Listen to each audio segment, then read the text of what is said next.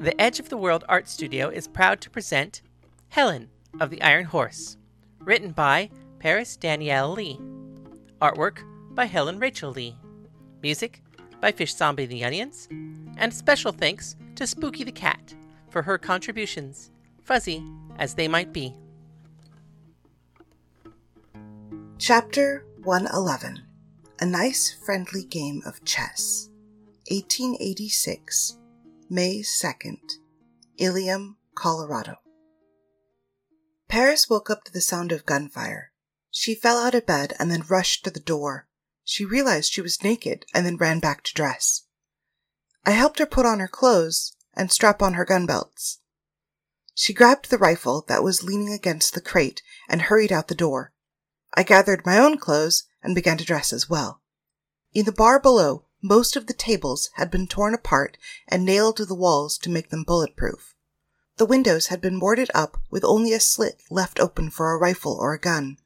The door was shut and barred. Hector and Paris's brothers were taking cover either behind the bar or behind the walls, where they had been reinforced. "What the hell is going on?" Paris yelled from the railing of the second floor. "What do you think? They're here," Hector yelled back. "What do they want?" "You know what they want." "I mean specifically, what were their demands?" "They've yet to make any demands. They just started firing." "Who is it?" "It's the cavalry, mostly. But there's others out there. Looks like some of the railroad workers. And I swear those are strikebreakers." Paris ran down the steps and joined Hector, taking cover behind one of the reinforced walls. "Strikebreakers? Pinkertons? Odysseus sent the Pinkertons after us?" Paris asked. "Who's Odysseus?" Hector asked in return. "I'm sorry. Oscar Rightway. I thought he was on our side. I thought the Pinkertons were on our side." Paris realized she had honestly begun to think of him as Odysseus. Hector stood for a moment, then peeked through one of the windows. "Is he the man in the pinstripe suit with the round eyeglasses?" "That's him." "They're all set up across the street at the train station. He's front and center." "Hold on. I'll be back." Paris stood, and then ran back up the stairs, holding tight to her rifle. Cassandra got up from behind the bar and followed after her. At the far end of the balcony, she handed her rifle to Cassandra, opened a closet, pulled out a ladder, and then set it up. She climbed up the ladder to the hatch in the ceiling. Climbing through the hatch, she looked back at Cassandra, who handed her the rifle. "Are you coming?" "Oh, I wouldn't miss this," Cassandra said as she began to climb the ladder as well. Paris and Cassandra made their way through the attic to a set of windows that faced out towards the railroad station. They each took positions on either side and opened their windows. Paris handed Cassandra the rifle and then pulled the single-action army pistol for herself. "The bell, above the train station. Can you hit it?" Paris asked. "Of course," Cassandra answered. "All right. On 3. 1, 2, 3. They both shot through their windows, ringing the bell twice. The cavalry at the train station stopped shooting, then scrambled for cover. "Cease fire!" Paris yelled out her window while staying under cover. "What are you shooting us for? There's innocent people in here. You're gonna get someone killed." "There are no innocent people in there. Everyone in that bar is guilty of harboring a fugitive," one of the Pinkerton strikebreakers yelled out. "What fugitive? There are no fugitives in here." Paris yelled back. "We're here to arrest Annabelle Lee." "What for?"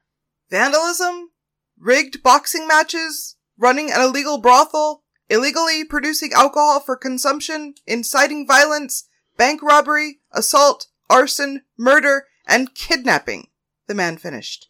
"Did you forget? I also spit on the sidewalk once," Paris yelled. "We can add that too if you'd like," he yelled back. "I thought you were here for Helen." "Helen didn't do anything wrong. But if you surrender her, maybe it takes us too long to get her home and we won't exactly know what happened to you." "That's not gonna happen." "Then surrender yourself, or we'll take everyone by force." "I appreciate your position, but I'm warning you. I will defend Helen. I will defend this bar. If you fire one more shot at my friends, it will be the last thing you do." Paris looked over at Cassandra. Can you get him? Cassandra peeked over for a moment, then popped back down under cover. Yeah, I got him. Then surrender yourself, the man yelled back up at Paris. No! The man lifted a rifle and aimed at the windowsill. He moved his aim over, just a little, hoping to shoot through the wall where Paris was hiding. Paris crawled away from the window where she had been seen. If he fires, fire back a warning shot just across his ear, she instructed. Cassandra winked at her. He pulled the trigger. The bullet grazed the edge of the windowsill and ricocheted into the glass, shattering it. Cassandra popped up from her hiding space for only a second.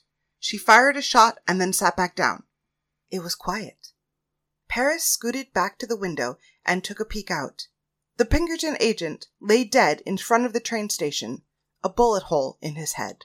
You were supposed to shoot past his head. I did shoot past his head, Cassandra explained. No, you shot through his head. There's a big difference.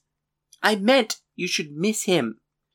Yeah, well, it's still a warning shot. It warns everyone else. Is there anyone out there more reasonable to talk to? Paris asked, but was answered only with gunfire, as the cavalry and the Pinkertons with rifles began to fire once again at the bar and the attic. Well, that didn't accomplish much, she told Cassandra as they made their way back through the attic to the ladder. Paris was climbing down the ladder as I came out of the room finely dressed. She took my hand and led me downstairs, then took me to hide behind the bar with Colin and Henry. We sat down and listened to the gunfire hit against the wood of the saloon. "Where's Polyxena?" I asked. Celia took everybody in town not ready to fight up to the Amazon camp to keep them safe, Colin explained. "So who's here?" My brothers, Colin, Henry, Cassandra, Alice, your uncle, and Homer, Paris said. "Homer? Who's Homer?" He's Alan's new boyfriend, apparently. I've only met him briefly. I think they're upstairs in one of their rooms. Paris smiled. I'm sorry, my love, but Oscar is out there. He's helping them. "Oh no, he's gonna get himself hurt. You have to save him." Save him? He's helping them. I think he organized this. Why should I save him? "Because I promised Penelope I wouldn't let him get hurt. It's not his fault. Agamemnon has a way of manipulating people. Please, do what you can," I begged. Who's Agamemnon? Asked Colin. The Baron. Paris answered. And who's Oscar? Oscar Rightway. He's the one that originally hired me. Wait, what? Oscar Rightway? The reporter? He's out there leading this attack? Asked Henry. "It's been years since he's been a reporter. He's a detective now," I told him. If we get him in the bar, can you tie him up, hold him somewhere? Paris asked. Oh, I've been waiting years to punch that guy's lights out. You get him in here, I'll take care of him. Colin said as he made a fist and punched the open palm of his hand. "Don't hurt him too bad. He's my friend," I said. Don't worry. He'll survive, but he's gonna feel it. Colin smiled. The shooting stopped, and Paris peeked over the bar. Hector, still sitting by the door, took a moment to peek through the window. "We have a problem," he called to Paris.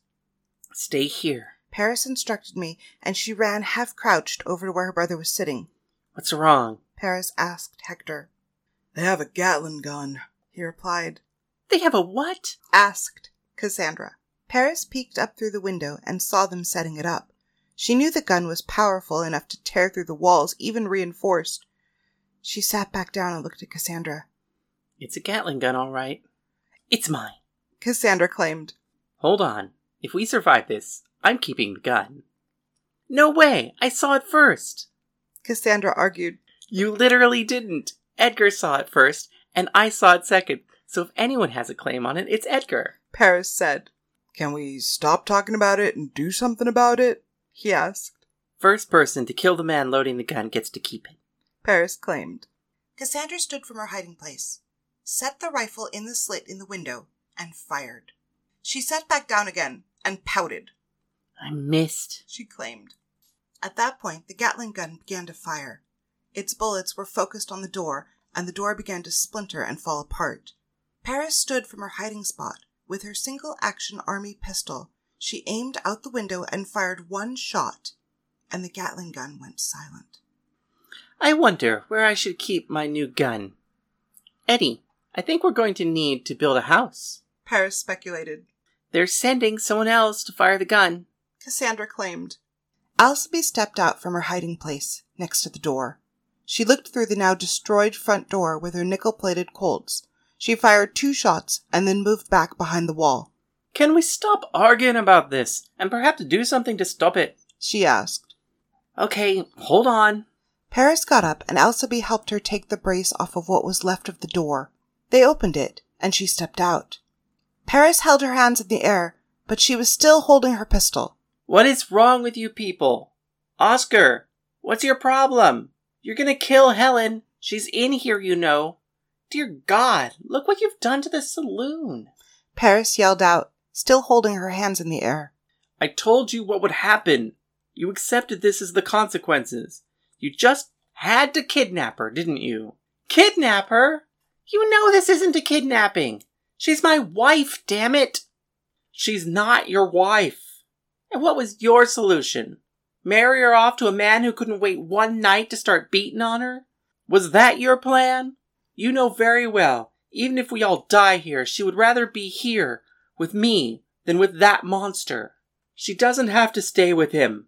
Give her back and I will take her home to France. The Baron has promised to let her live.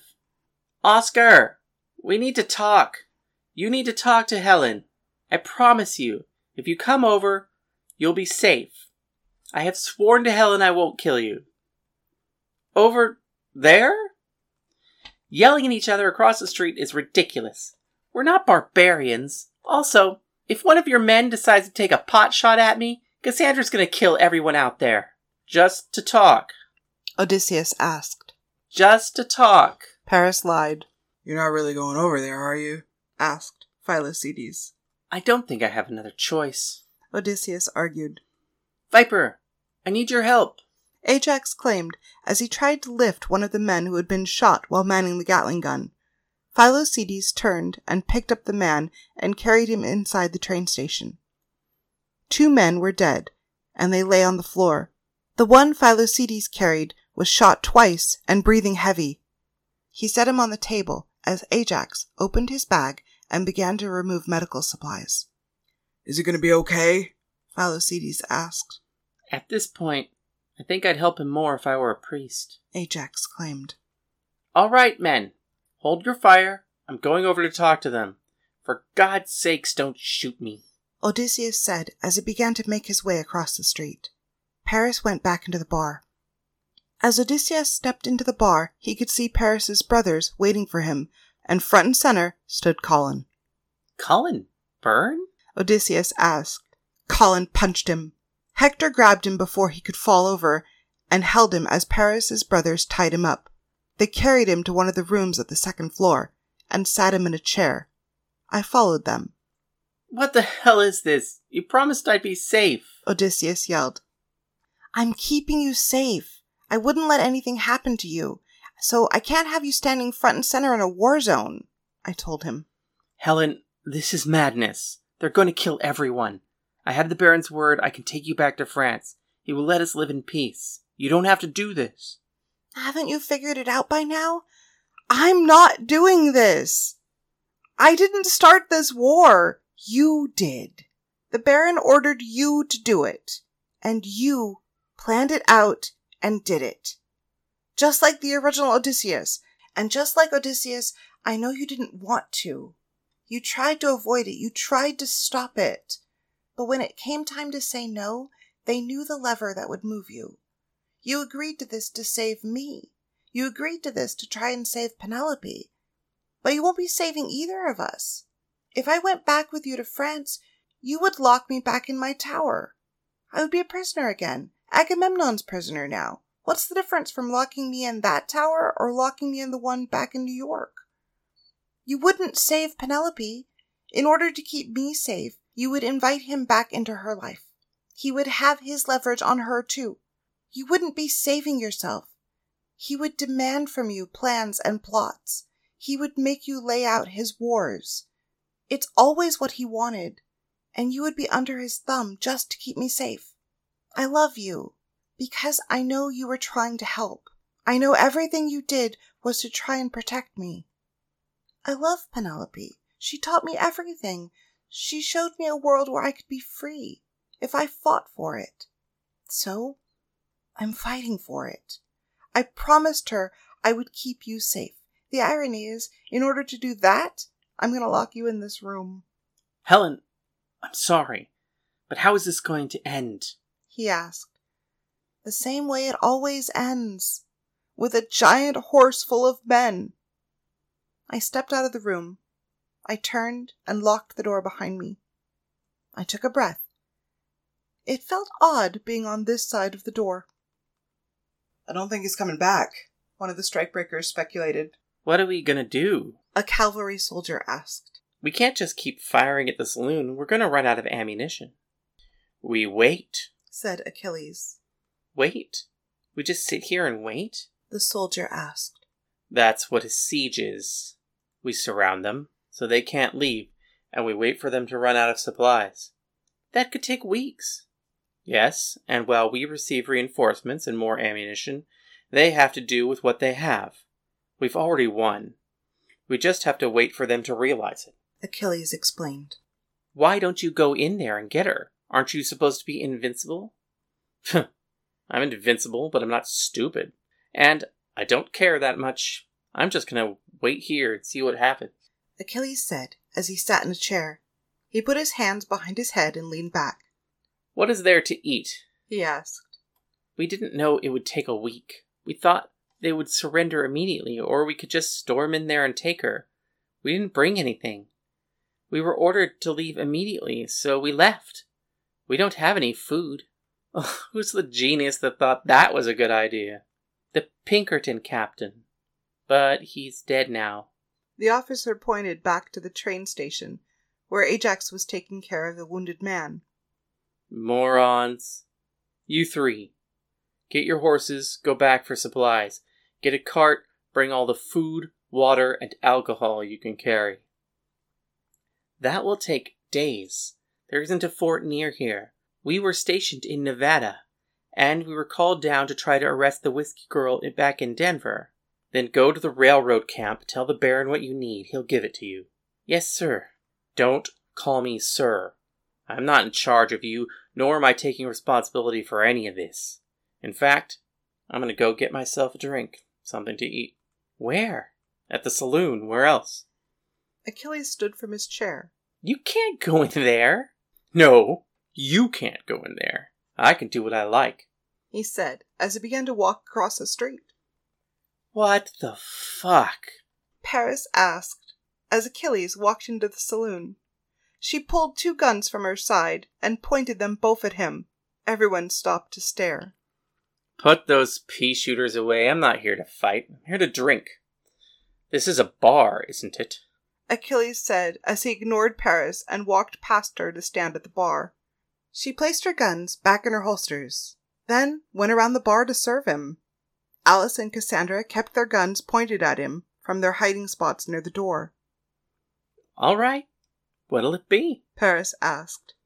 Beer, if you have it, Achilles said. Paris poured him a pint and then set it in front of him. So, what did you do with Oscar? Did you kill him? Achilles asked. No. He's in, shall we say, protective custody. When we're done here, we're going to ship him back to his wife. Achilles laughed and then asked, Do you have anything to eat? There's chili. Chili will be fine. So where is this girl? All this trouble over a beautiful girl? Who cares? Beautiful girl, not beautiful girl. Wasted effort, really. Beauty is fleeting, meaningless. Here today, gone tomorrow. Achilles looked at his arms, scarred from the train accident, the fighting, the bounty hunting, and the killing. He thought back to when people used to tell him he was beautiful. But it didn't last. And it won't last for her either. You want to talk to Helen? You have my word. I'm not here to harm anyone or take anything from you. Just here to drink, have a bowl of chili.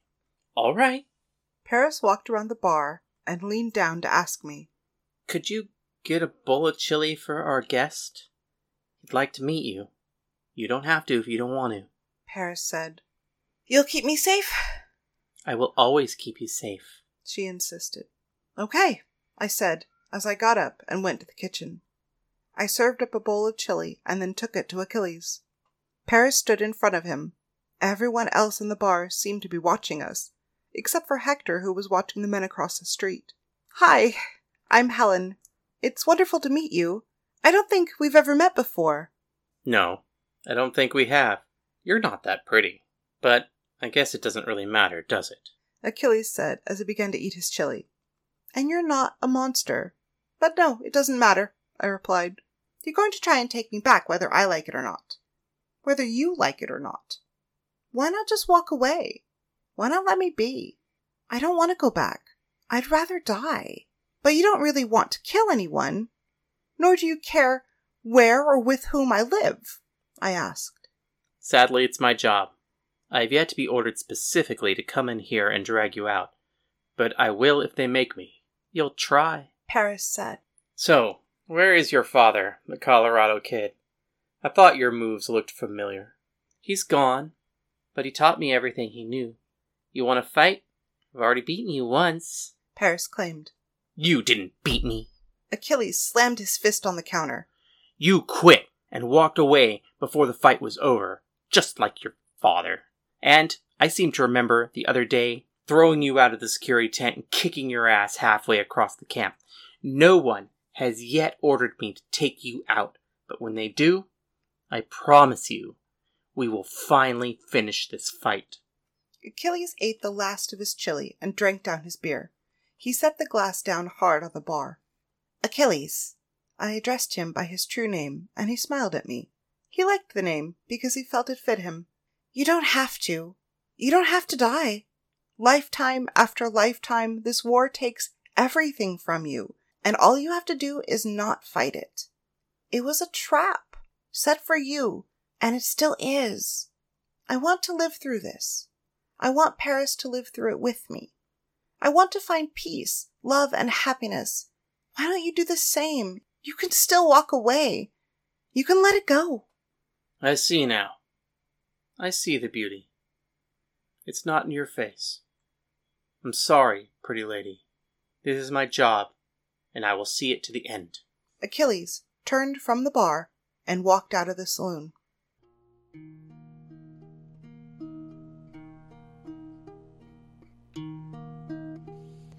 This has been Helen of the Iron Horse, written by Paris Lee, artwork by Helen Lee, performed by Helen and Paris.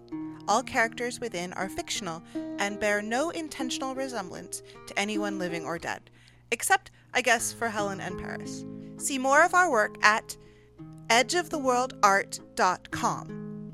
If you would like to comment on the show or ask any question, please email us at helenoftheironhorse@gmail.com. The proceeding was made with the love and encouragement of all of our friends at the LA LGBT Center's Trans Lounge. Thank you.